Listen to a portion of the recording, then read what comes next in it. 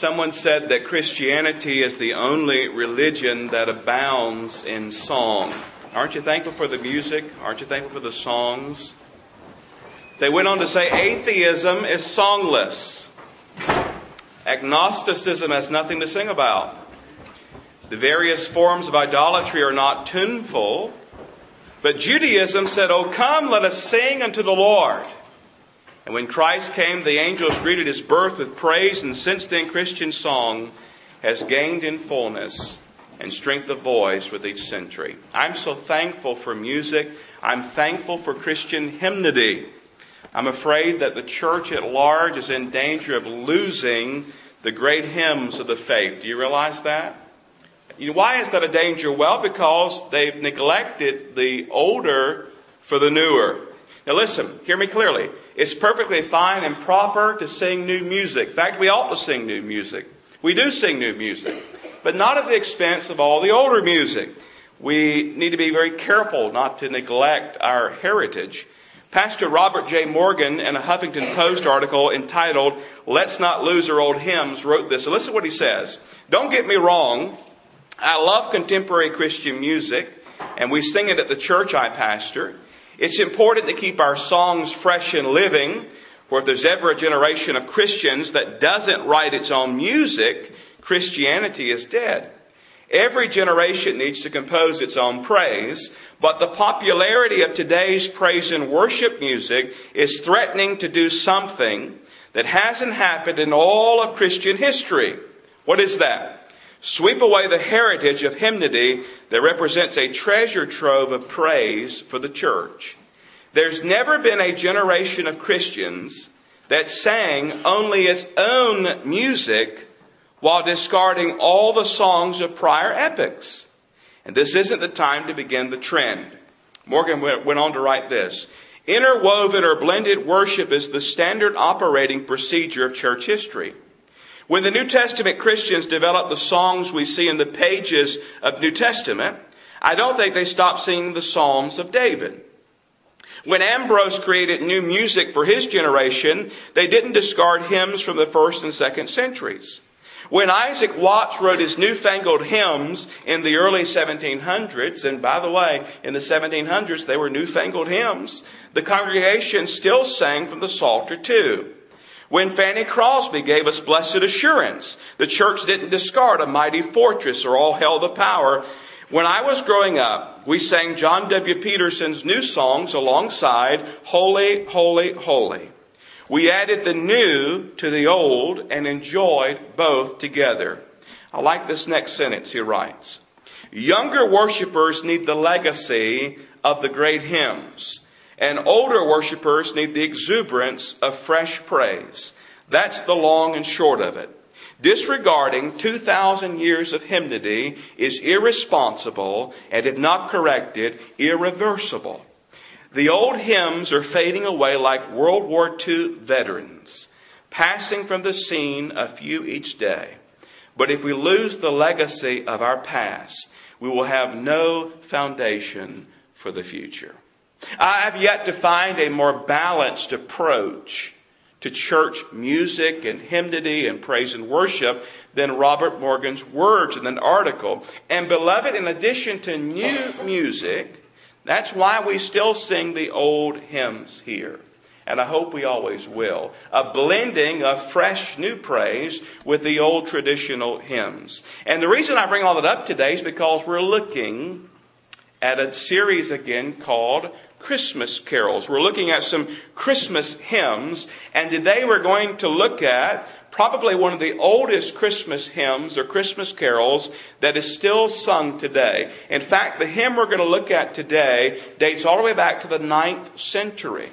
And yet we're still singing it today. We've already heard it played, and we will sing it at the conclusion of today's message. Now, we're really continuing a series of messages we started last year.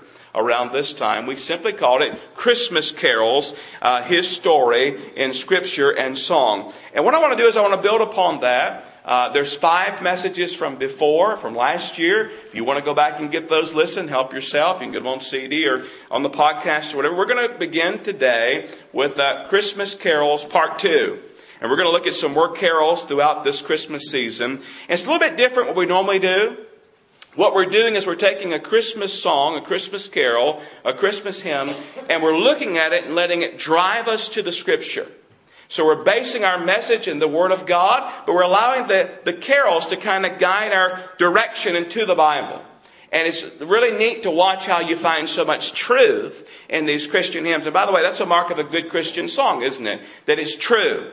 That it drives to the truth of the Word of God. Whether it's an older Christmas song or a newer Christmas song. And so we won't be looking at, Rudolph the Red-Nosed Reindeer here this season, sorry. We won't be looking at Grandma Got Run Over by a Reindeer. That one won't be in this series. But some of those Christmas carols you love hopefully will be. In fact, today's carol, someone has called it a condensed study of the Bible's view of the Messiah.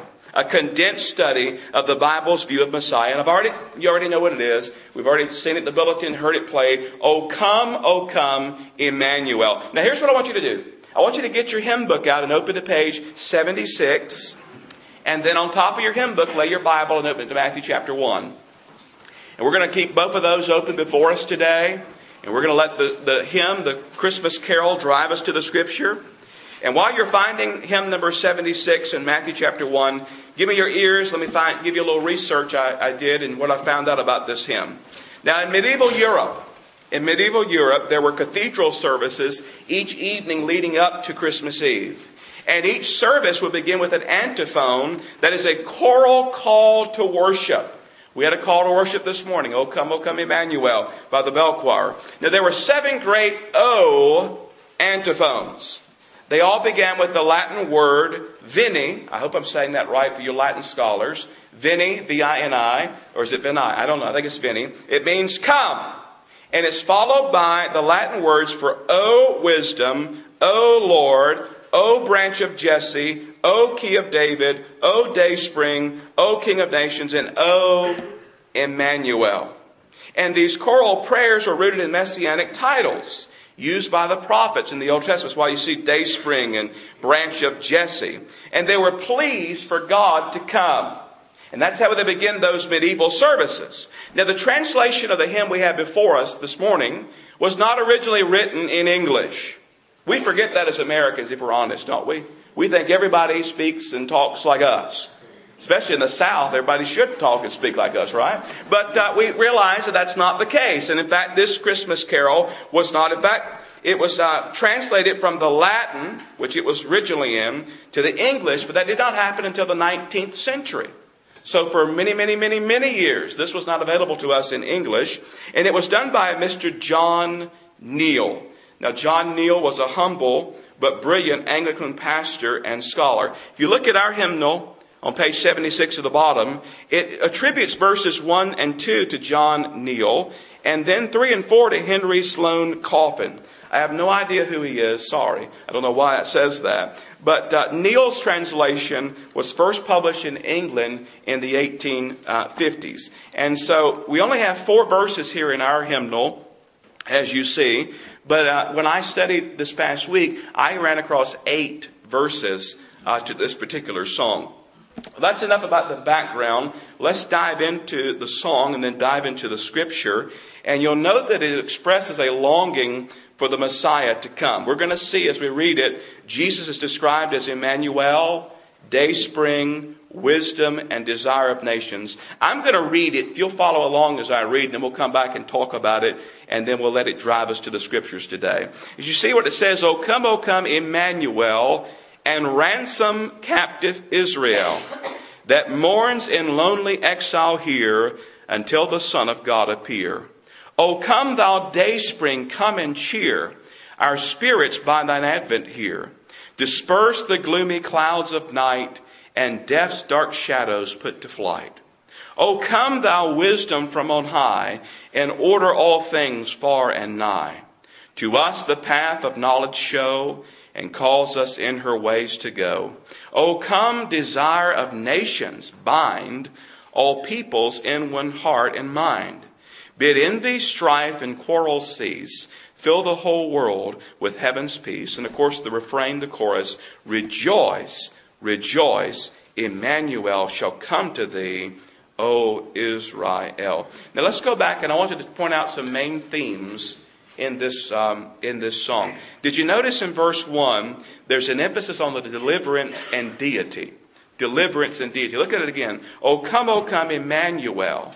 Emmanuel, of course, means what? God with us. And ransom captive Israel. That is the idea of delivering them. And then it goes on to saying that mourns in lonely exile here until the Son of God appears.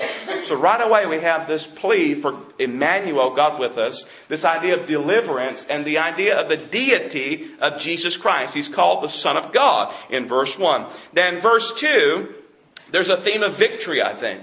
Look at verse 2. O come thou dayspring, come and cheer our spirits by that advent here. Disperse the gloomy clouds of night and death's dark shadows put to flight. You see the picture of night and darkness and death. But he's saying put all that aside. Put it to flight. Reign victorious over those things. And then in verse 3, there's a theme of wisdom and direction. In fact, he's called wisdom. O come thou wisdom from on high, and order all things far and nigh. That idea of direction. Notice it continues. To us the path of knowledge show, and calls us in her ways to go. We need your wisdom. We need your guidance, O Emmanuel. God, come and guide us. Come and teach us. Come and help us. And then in verse 4 is a beautiful picture of unity and peace, is it not? O come, desire of nations come. Bind all peoples in one heart and mind. Bid envy, strife, and quarrel cease. Fill the whole world with heaven's peace. A beautiful theme there in verse 4. When you think about what it's saying here, you cannot help but sing the chorus, can you? Rejoice, rejoice. Emmanuel shall come to thee, O Israel. Now this song is expressing a desire for the Messiah to come. And it focuses mainly upon his first advent, his first coming. That is, as he stepped into humanity and became Emmanuel, God with us. Now, don't close up the hymn book there, but have you got your Bibles open to Matthew 1? We're going to begin reading at verse 18, and I want you to look along with me at verse 18. The Bible says in Matthew chapter 1, verse 18, these words. Now, the birth of Jesus Christ was as follows. As his mother Mary was betrothed to Joseph, before they came together, she was found with child of the Holy Spirit. Then Joseph, her husband, being a just man, and not wanting to make her a public example, was minded to put her away secretly. But while he thought about these things, behold, an angel of the Lord appeared to him in a dream, saying, Joseph, son of David, do not be afraid to take to you Mary your wife, for that which is conceived in her is of the Holy Spirit. And she will bring forth a son, and you shall call his name Jesus, for he will save his people from their sins. So all this was done that it might be fulfilled, which was spoken by the Lord through the prophet, saying, Behold, the virgin shall be with child, and bear a son, and they shall call his name what? Emmanuel, which is translated God with us. Then Joseph, being aroused from sleep, did as the angel of the Lord commanded, and took to him his wife, and did not know her till she had brought forth her firstborn son, and he called his name Jesus. Now notice again verses 22 and 23, our text for today. So all this was done, that it might be fulfilled, which was spoken by the Lord through the prophet, saying, Behold, the virgin shall be with child, and bear a son, and they shall call his name Emmanuel, which is translated God with us. Now, beloved, this is not the first time we read about that in the Bible. In fact, even this passage points back to a previous prophecy, right? The first time we read about it is in the book of Isaiah, if you will, this particular passage.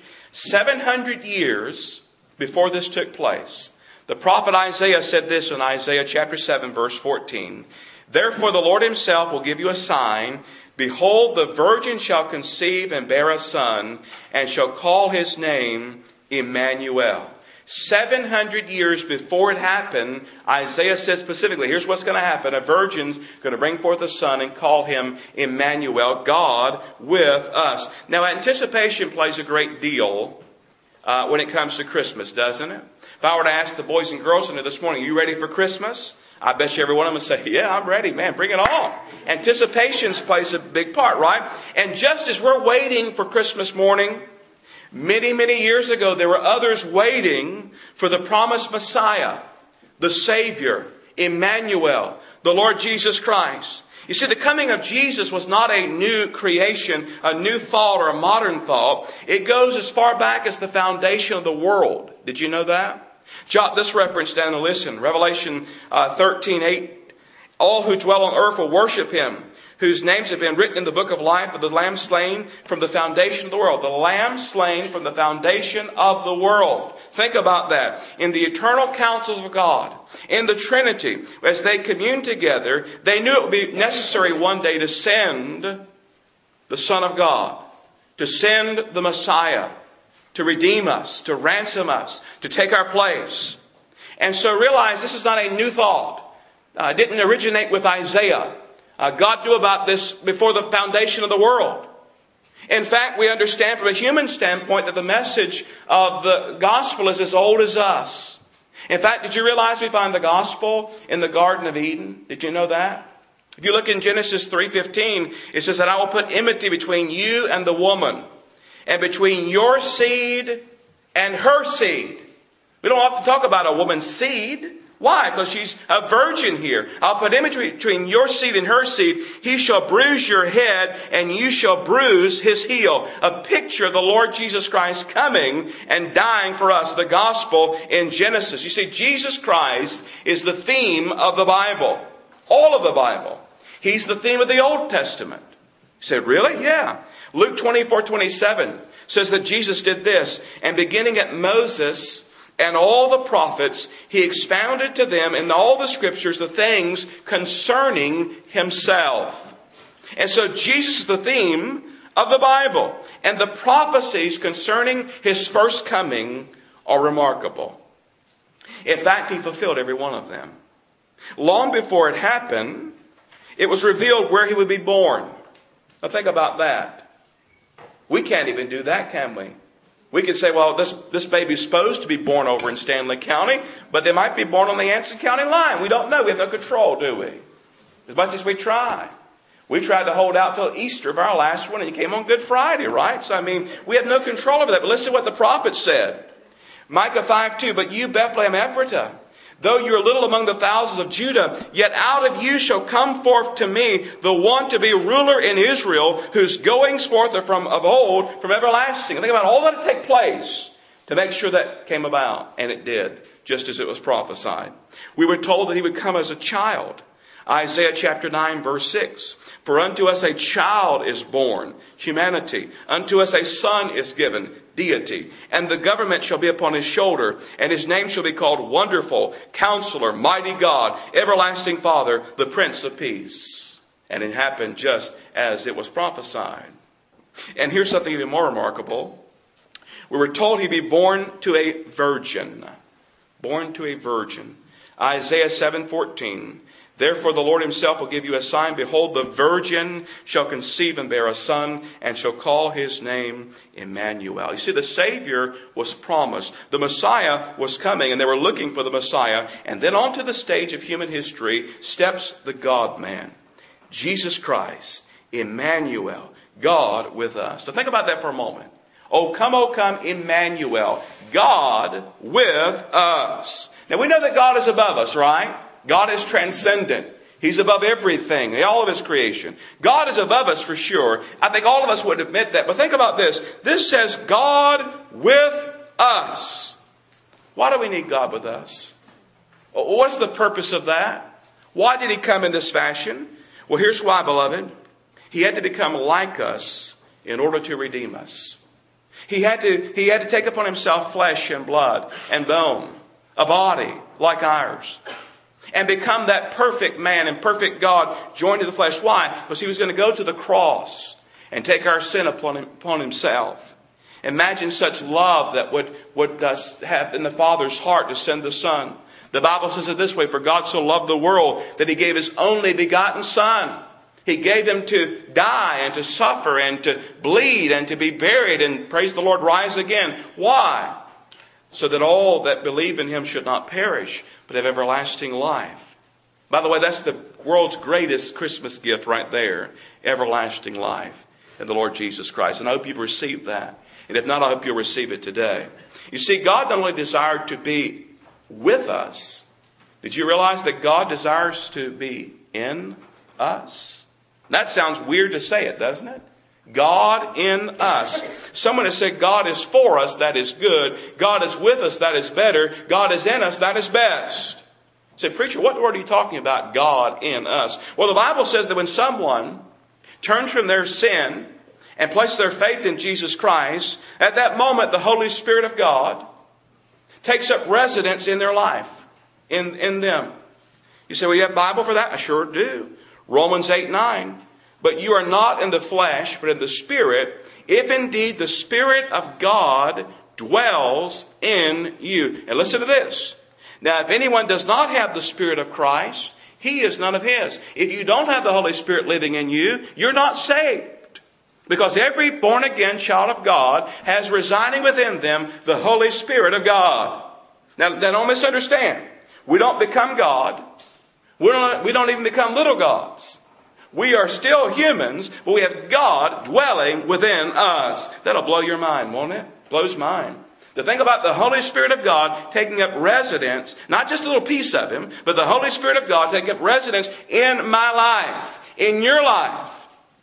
And all who know Jesus Christ have God not only for them and with them, but in them. Think about that. God is for us. God is with us. God is in us. Rejoice! Rejoice, Emmanuel. But there's something else here that's very interesting in this. The main part is about His first coming.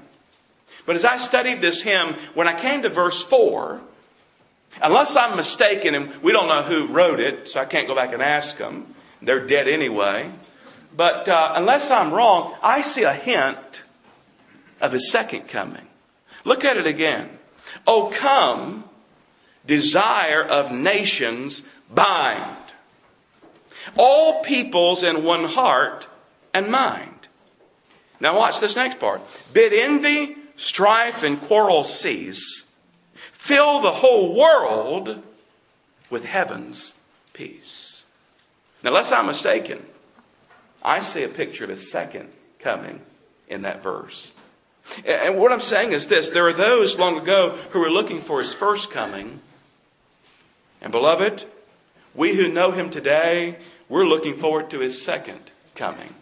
Isaiah talked about that, didn't he? In his prophecy. Isaiah 9:7. Of the increase of His government and peace, there will be no end. Upon the throne of David and over His kingdom, to order it and establish it with judgment and justice from that time forward evermore. The zeal of the Lord of hosts will perform this. In other words, He's coming to rule. He's coming to reign on the very throne of David. Isaiah talked about that in Isaiah chapter 9, verse 7. Listen to Luke 21, verses 25 to 28. And there will be signs in the sun, in the moon, in the stars. And on the earth, distress of nations with perplexity. The sea and the waves roaring. Man's hearts failing them for fear and the expectation of those things which are coming on the earth. For the powers of heaven will be shaken. Then they will see the Son of Man coming in a cloud with power and great glory. Now, when these things begin to happen, look up and lift up your heads because your redemption draws nigh. I read this in my Bible in John chapter 14, verse 3. Jesus says, and if I go and prepare a place for you, I will come again and receive you to myself, that where I am, there ye may be also. I read this in 1 John 3, 2 and 3. Beloved, now are we the children of God, and it has not yet been revealed what we shall be, but we know that when He is revealed, we shall be like Him, for we shall see Him as He is. And everyone who has this hope in himself purifies himself just as He is pure. Beloved, Jesus is coming again. Some of you don't believe that. He's coming again. And just as they look for His first coming, oh come, Emmanuel. We're looking for His second coming. Oh come, Emmanuel. God with us. Come, King Jesus, desire of nations. And bind all people in one heart and mind. Bid envy, strife, and quarrel cease. Fill the whole world with heaven's peace.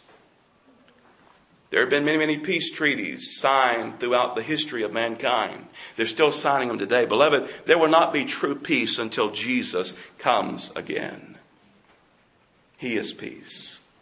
He will rule with a rod of iron. And there's so much to his second coming. We cannot go into all that, but I think I say a hint of it here in verse 4. And I wonder today, are you ready for his second coming? Are you ready for Jesus coming again? We know he'll step out first and we'll go and meet him in the air. The rapture, those who know him will be caught up with him. Those who are dead in Christ will burst forth from the grave and they'll be with him. And then while we're in heaven enjoying that time with him, all hell will be breaking loose on earth during a tribulation time. Then at the end of 7 years, we understand Scripture, Jesus will come and step foot upon the earth and set up his kingdom and rule and reign in an eternal kingdom. Are you ready for his second coming? Do you know Jesus Christ today? Are you looking for him? He says this in the next to the last verse in the Bible, Revelation 22:20.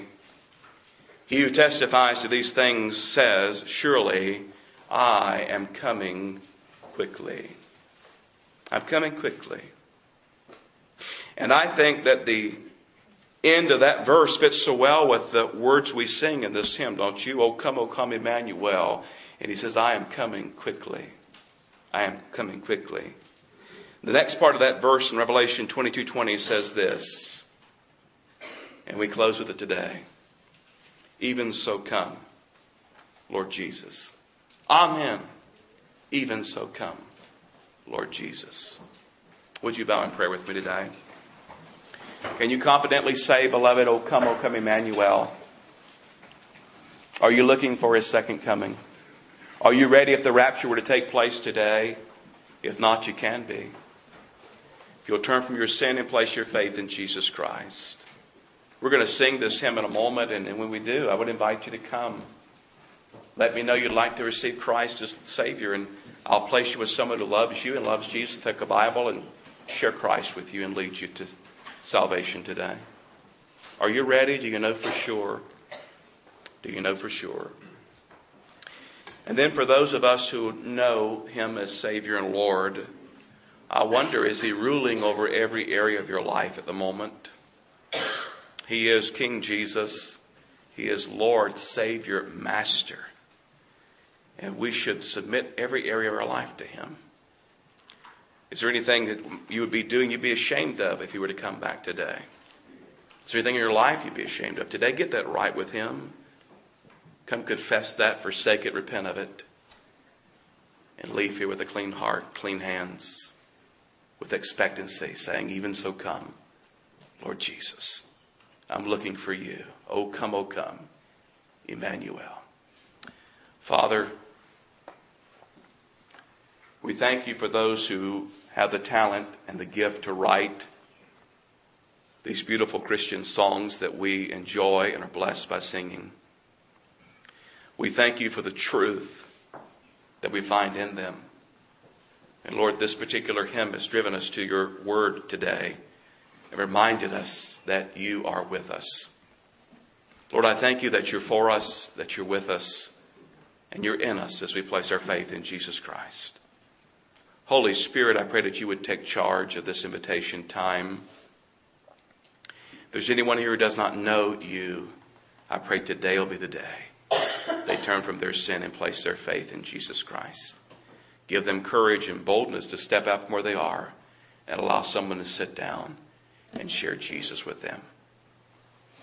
And then for my brothers and sisters in Christ, Lord, I pray that you would examine our hearts today. Show if there's anything in our life that would be displeasing to you, that we'd be ashamed of when you return again. Lord, may we repent of that, confess and forsake it. Take charge now this time. Get glory to yourself. Your will be done for your honor and your glory. Even so come, Lord Jesus. Amen and amen. You already have that closing hymn open. We're going to sing it together, and I hope you'll sing it with greater understanding and greater faith. But the altar is open today, and I would invite you to come. If you need to be saved today, just come and say, preacher, I want to be saved. I'm just going to take you to a place where someone who loves you, loves Jesus, and they'll take a Bible and lead you to Jesus. Just that simple. But for many of us, this message today is maybe the Lord's spoken to your heart about some area that's not right. Would you come and get it right today? Come and kneel and repent, forsake, confess it, and leave here ready to serve Him. 76, let's stand and sing, O come, Emmanuel. And you come as we sing.